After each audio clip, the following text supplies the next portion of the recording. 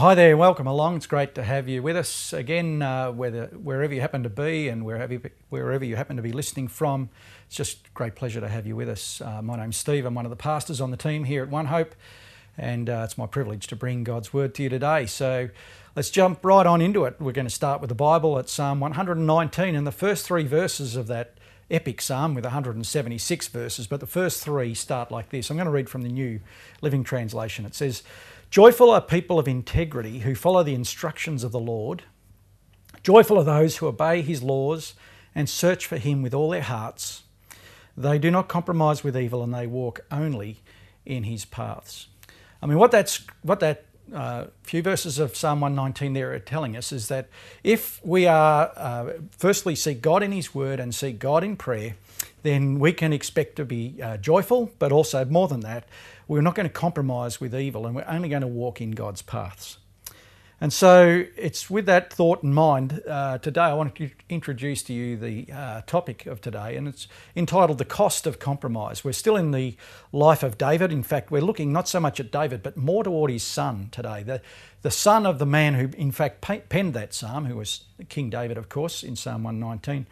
And we're going to look at his life specifically. And of course, Solomon's reign was one of stark contrast, from magnificent highs to quite devastating lows, in fact, from moments of great achievement and to the glory of God to moments of intense compromise and departure from the will of God.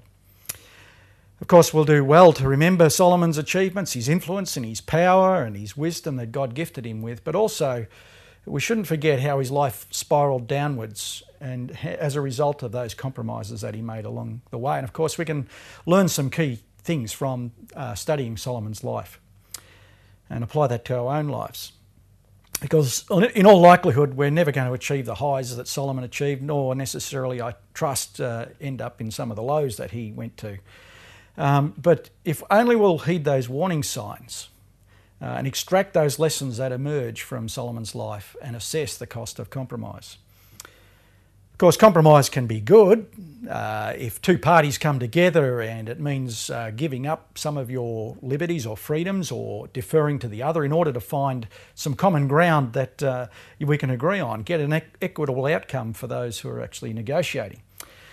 Equally, compromise can be bad if we get to that point where we actually give up on our standards, those things that we know to be true, and we make concessions or excuses for the way in which we're acting, our poor behaviour. Of course, that will have an impact that's negative on other people. And today we're going to see what happens when someone chooses the way of a bad compromise, and that is in Solomon, we find that in his story.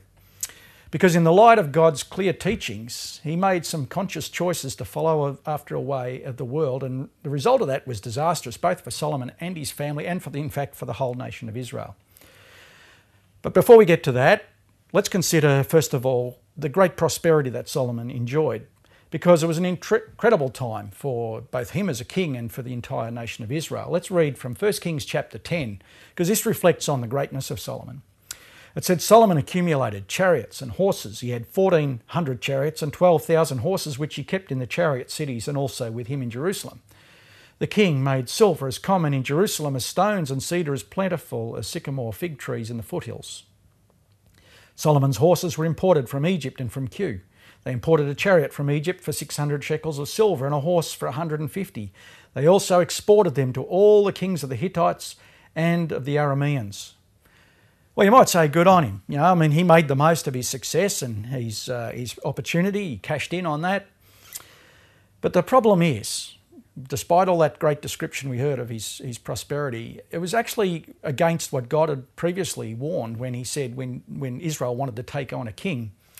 In Deuteronomy 17, God had told them that when they had a king, he was not to multiply horses, nor multiply wives, nor multiply silver or gold.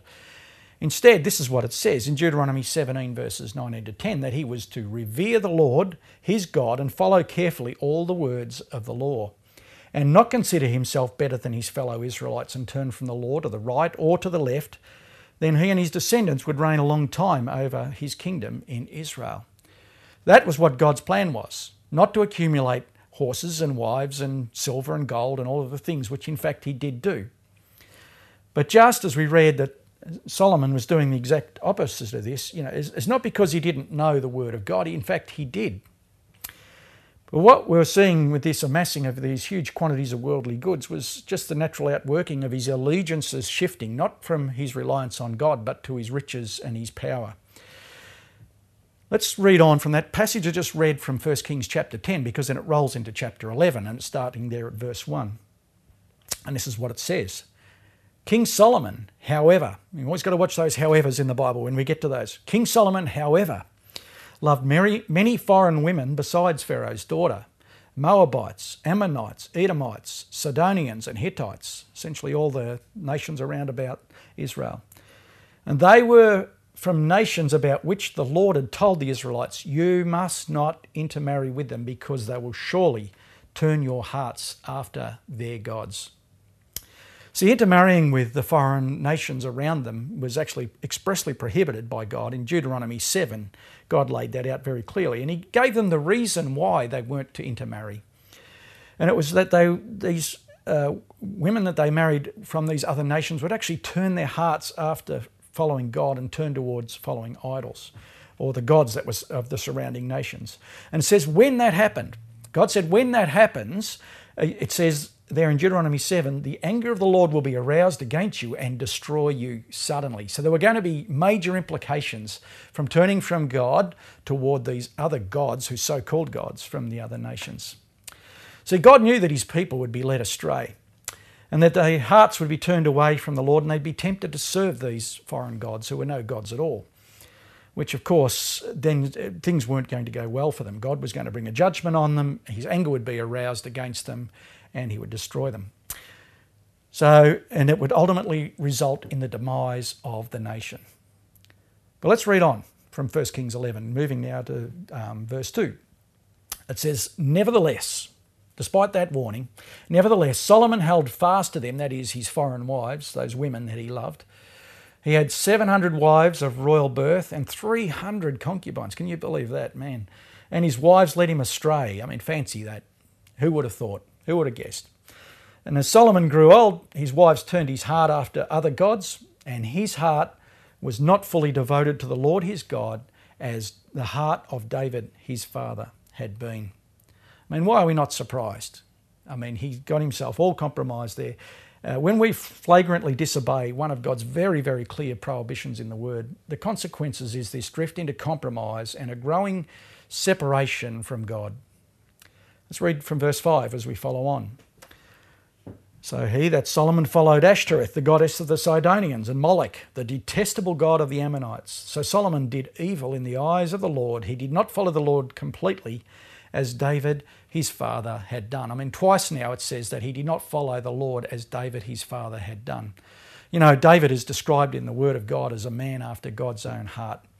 And God, if anything would describe him, is that David had a devoted heart. By contrast, Solomon, his son, had a divided heart. And so it was that it's not that he didn't follow the Lord at all. He just didn't follow him completely. And therein lies the compromise. But then again, who has done that anyway? You know, I mean, who does perfectly follow after God? I mean, all of us have compromised in some way, have we not? I mean, Solomon got some things right after all. I mean, you think of some of the legacy. I mean, you think about last week when we spoke of the temple that he built and of his palace, and he ushered in an unprecedented time of prosperity and of peace for the nation of Israel. More than that, I mean, he's certainly credited with the Song of Solomon, a Song of Songs, you may know it, certainly many of the Proverbs, and quite possibly, and most likely, also the book of Ecclesiastes. Certainly there were worse kings in both Israel and Judah. And Solomon was probably like most of us. You know, he was good, but not necessarily great. He still had a few problem areas he was working on. He was sure a follower of God, he just had a bit of a struggle in a few areas. I mean, Solomon started out well, as we just heard. Remember, his first act as king was to, when God said to ask what he wanted, he said, would you give me a discerning heart? He wanted to have wisdom. And God was pleased with that, and he said, well, not only will I give you a discerning heart, but I'll also bless you with riches and with honour. And so it was that God did bless him, and it was out of that abundance of that blessing that we read before, the accumulation of that great wealth. And you might argue, well, if God knew that was going to spoil him, and and he didn't actually ask for it, remember, he actually asked for wisdom, and God chose to give it to him. Well, why would he give it to him if he knew that it was going to actually spoil him and lead him astray? But you see, it wasn't the stuff itself that led Solomon astray and led him down that wrong path. In fact, for us, it might not be material wealth at all that also might lead us astray. And I would say that for Solomon, it was more the symptom than it was the cause of his straying. As we heard before, things went pear-shaped for Solomon because he loved many foreign women and his heart was turned to follow other gods. So the problem with Solomon, as I said, he had a divided heart. His loyalties were spread every which way, and it led him to compromising of God's revealed purpose, and it actually opened the door for his demise. Let's keep going on in 1 Kings 11 as we read through this passage today. From verse 7, it says, on a hill east of Jerusalem, that would be the Mount of Olives, the place where Jesus ascended to heaven after his resurrection. It says, on a hill east of Jerusalem, Solomon built a high place for Chemosh, the detestable god of Moab. It's not going well here. And Molech, the detestable god of the Ammonites. He did the same for all his foreign wives, all 700, who burned incense and offered sacrifices to their god. And so it was here that Solomon set up worship centres to Ashtoreth, to Chemosh and to Molech. All of them were compromised and comprised of shrine prostitution, human sacrifices, in some cases child sacrifices. I mean, at the heart, these things were evil and they were demonically inspired. And so this was a really big deal. And it's the very nub of the issue when it comes to Solomon's compromise. So let's read on, because now we're going to get into the consequences of those decisions made by Solomon. From verse 9 of chapter 11 of 1 Kings. It says, the Lord became angry with Solomon because his heart had turned away from the Lord, the God of Israel, who had appeared to him twice. Although he had forbidden Solomon to follow other gods, Solomon did not keep the Lord's command. And so the Lord said to Solomon, since this is your attitude and you have not kept my covenant and my decrees, which I commanded you, I will most certainly tear the kingdom away from you and give it to one of your subordinates. So God was angry with Solomon. He was displeased and he was about to tear the kingdom away from him. And that was the cost of his compromise. See, because the king was both the embodiment and the representative of the people. Everything that he was representative of the whole nation. And so his divided heart was about to lead to a divided kingdom. And God was showing his people through Solomon that that whole nation, in fact, had turned aside, because in following after their king's lead, they were also turning away to follow other idols. And that was the demise not only of the royal family, but that was the physical outworking of the demise of the entire nation in the years that followed. It was really in stark contrast to what we read before in Deuteronomy 17, which was when God had declared about the king that he was to revere God and he was to carefully follow his law and he was not to turn to the right nor the left, because if they were to do those very things, then God would actually cause their reign to come to an end. And so it was that Solomon's reign was about to come to an end, and in fact, that instead of blessing coming to the nation, they were about to come to ruin. And sadly, we see leaders, not just in the church, but also in general life, who at times have compromised and led to their demise and their downfall. It's things that started out in small ways, small choices that they made, which ultimately led them to lose, in some cases, their ministries, their reputations, their influence, and ultimately ended up on the fringes of society. And I mean, the pain and the hurt caused by that has been immense. But look, I certainly don't want to be the first to cast a stone, because if anything would come out of today, in fact, why the Bible is there, is to warn us and to teach us from these examples we read, so that we might make a different set of decisions, that we can recognise those early signs of temptation and make, as I say, a different call before it's too late. And that's why it's important that we study Solomon's life, because we can glean from that situation and change our ways, lest our kingdoms be torn away from us and be given to someone else. So let's have a look at what actually happened to Solomon. What were the chain of events that followed on from this declaration from God? Well, the first thing that we're told is this, and it's in verse 14 of chapter 11. It says, "The Lord raised up against Solomon an adversary, Hadad the Edomite." Now, Hadad was a boy back in the day when Israel came in and attacked that whole region of Edom and decimated that area. And I'm sure Hadad was a guy that actually had a bit of a score to settle, and so it was that he was starting to exact revenge. He saw an opportunity here to come against him, and so he became an adversary of Solomon. But not only that, in the neighbouring area to Edom, which is Aram, when David was king, before he was a king, but he was a warrior under Saul's reign, he went in and they devastated that whole region around Aram. And so it was that there's this guy called Rezon. Now, Rezon was a contemporary of Hadad, and he also raised up as an adversary. And it says this about him in verse 25. Rezon was Israel's adversary as long as Solomon lived, adding to the trouble caused by Hadad. So Rezon ruled in Aram and was hostile toward Israel. So now we've got Hadad and we've got Rezon in two regions close by Israel starting to rise up. But if that wasn't enough, even within their own ranks, Jeroboam, who's a man of immense influence, in fact so much so that Solomon had appointed him in charge of all of the labour force. Now Jeroboam was a man who also rose up in opposition to Solomon. And so it was that this man with a real great track record starts to rise up, a man of great influence. And this is what it says. Jeroboam one day was going about his business. He's met by the prophet Ahijah. Now Ahijah comes to him and he actually does this really strange thing. He said, and speaking of that, it says the two of them, that's Jeroboam and Ahijah, they were alone out in the country, and Ahijah took hold of the new cloak he was wearing and he tore it into 12 pieces. And then he said to Jeroboam, "Take 10 pieces for yourselves, for this is what the Lord, the God of Israel, says. See, I am going to tear the kingdom out of Solomon's hand and give you 10 tribes. But for the sake of my servant David and the city of Jerusalem, which I have chosen, out of all the tribes of Israel, he will have 1 tribe.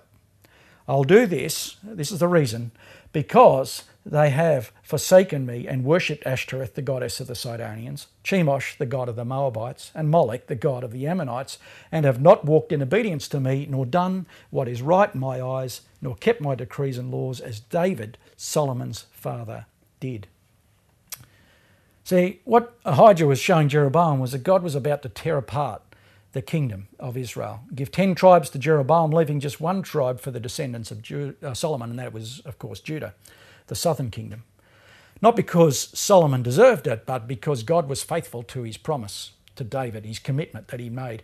In fact, in verse 36, he goes on to say this, "I will give 1 tribe to his son, that's Solomon's son, Rehoboam, so that David, my servant, may always have a lamp before me in Jerusalem, the city where I chose to put my name." See, God is faithful to his covenant, his commitments, and so it is. It says in Scripture, God is faithful even when we are faithless. And so it is that God is honouring the commitment that he'd previously made. Now, as it turns out, between the northern kingdom, the 10 tribes, and the southern kingdom of Judah, there was just ongoing conflict and civil war. They coexisted for around 2 centuries. It was a very tense sort of existence between the two of them. In fact, the last war left the northern kingdom decimated, and ultimately the Assyrians were able to move in on a greatly weakened northern kingdom in around 723 BC, in which case they basically, a conflict that lasted around 20 years, basically destroyed the northern kingdom. But the rot had really set in from Solomon right back at the time and ultimately played out here. And it set a pattern for the generations that followed and ultimately led to God's judgment on the northern kingdom. But 135 years later, of course, the Babylonians come in and attack the southern kingdom of Judah, and as had been foretold by many of the prophets for centuries before, or decades before. And so Judah was wiped out, and large swathes of its population were deported or to exile in Babylon, and Solomon's temple that we read about last week was completely destroyed. But let's just go back to Solomon himself, because this man, with all his greatness and his influence, rather than finishing his life on a high note, his life basically ends with a bit of a dull thud. Because this is what it records about his death at the end of his life. It just says, Solomon reigned in Jerusalem over all Israel 40 years. Then he rested with his ancestors and was buried in the city of David, his father. And Rehoboam, his son, succeeded him as king. Yeah, it was a pretty ordinary ending to a rather extraordinary life, really. But the biggest reason for that, and just the fact that he just essentially petered out into nothingness, was that he's had this divided loyalty. See, Solomon loved God with part of his heart, but not all of his heart. In fact, what he did is he divided up the rest of his heart into 700 pieces and gave it to his idol-worshipping wives from these foreign nations. And that was the cost of compromise. So, what lessons can we take out of all of this? I mean, it's nice to go through and look at this as a story in the Bible, but there are three things I want to draw out of this that I think are key lessons that we can take from it. And first of this is that worldliness, it's hard to get my tongue around, worldliness leads to worthlessness. See, earlier in his reign, Solomon was a man of immense influence, and he had everything. He threw it away, as I said before: riches, wisdom, influence, power. Built God's temple, did all these great things, wrote lots of the Bible. But he's also, as I said, credited with writing Ecclesiastes potentially. And if that's the case, then really Ecclesiastes is a form of confession. It's almost a reflection on a life of wasted opportunity. In Ecclesiastes 2, it records these words. It says, "I said in my heart," and assuming this is Solomon, "Come now, I'll test you with pleasure, enjoy yourself. But behold, this also was vanity." See, Solomon realised on reflection on the other side of all of this folly that actually it was almost pointless and meaningless and worthless. What he's saying is, don't turn your back on God and honour the commitment you've made to your wife. In case he had 700 in his case. And so the point is that worldliness leads to worthlessness. See, it doesn't matter how much you achieve, how smart you are, how famous you are, how influential you might be, how much wealth you accumulate. If you sell your soul and compromise your relationship with God, then it's all for naught. Jesus put it this way in Matthew 16 and 26, when he says, "What does it profit a man to gain the whole world and yet forfeit his soul?" And the answer to that question is obvious. It's no good at all. It's worthless. In fact, it said it's like salt that's lost its saltiness or its savour. It's good for nothing to be thrown out and trodden underfoot by men.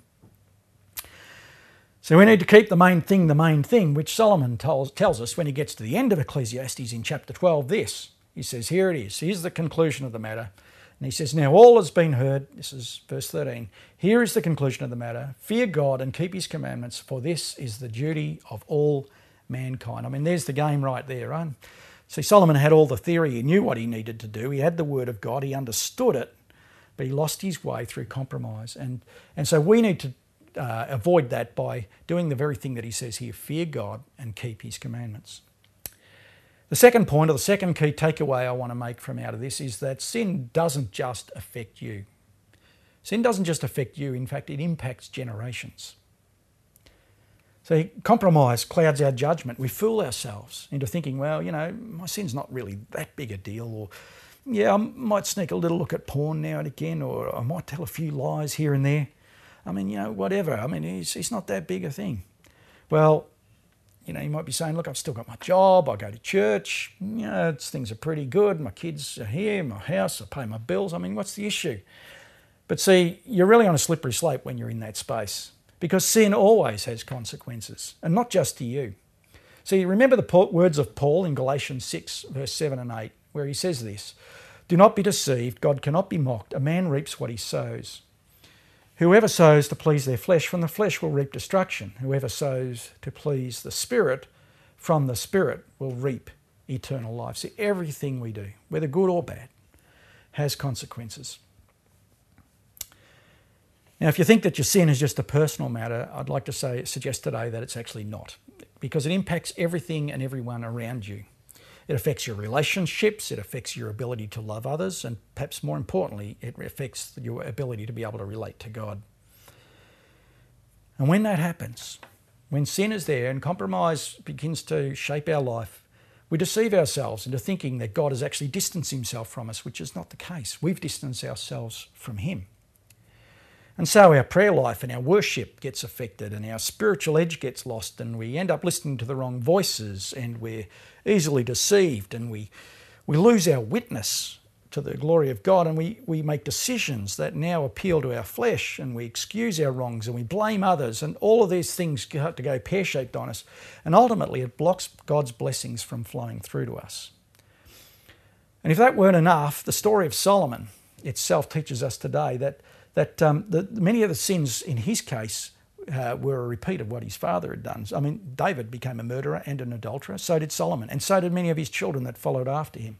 They all repeat the process, the sin down through the generations. And in Solomon's case, life was pretty good. He had money and power and influence, as I've said. He had unprecedented peace. But while many of the consequences of sin bypassed him directly, they certainly affected his children. And many of them died horrible deaths in famine and war. And Israel was completely destroyed because of the sin of Solomon that set in from the beginning. So sin does affect our generations. If you're an alcoholic, your children are more likely to be prone to alcoholism. If you're abusive, then maybe your children will be more prone to be abusive, or in fact end up in abusive relationships. If you reject Jesus and you walk away from him, then your children are much more likely to do the same. And we call this generational sin. And it's when parents' sin affects the children and the grandchildren. And the only way to break that is to come back to Jesus in repentance and turn your life over to him, which leads really to the third point that I want to bring out of today, and that's this, that repentance leaves a legacy. Repentance leaves a legacy. See, Solomon's sin and his failures as both a husband and a father totally devastated and destroyed everyone around him. But at the end of his life, as we saw in Ecclesiastes 12, when he reflects back on that, he repents of his sin and he essentially tries to get his life right back with God. And so God still honoured Solomon's legacy. He didn't excuse his sin. There were still consequences, of course, which we've been reading all about today. But remember this, 1,000 years on from the life of Solomon, his first wife, Abishag, which was probably the woman he loved the most and the one of which he wrote the Song of Solomon about. To them was born, down through the lineage of that, the Lord Jesus Christ, the one who would come from God and reverse that curse and make a way for the generational sin to be broken and to redeem the world. And so some of you would be the first in your family line to follow Jesus. And some of you are the first ones to overcome an addiction. Some of you are the first ones to attend church, to worship God and to serve on a Sunday. Well, I know I am. And if you are, well done. Good decision. And if that's you, you're in the business of making a change. You're changing the destiny, not just for your life, but for all those that would follow after you. See, from this point forward, your life should be now Christ-centered and God-honouring and generation-changing. You to leave a legacy for those that would follow from this day forward. Or perhaps you're one who stands on the shoulders of generations of Christians that have gone before you. And it's their legacy that you've inherited. I mean, what an enormous privilege that is.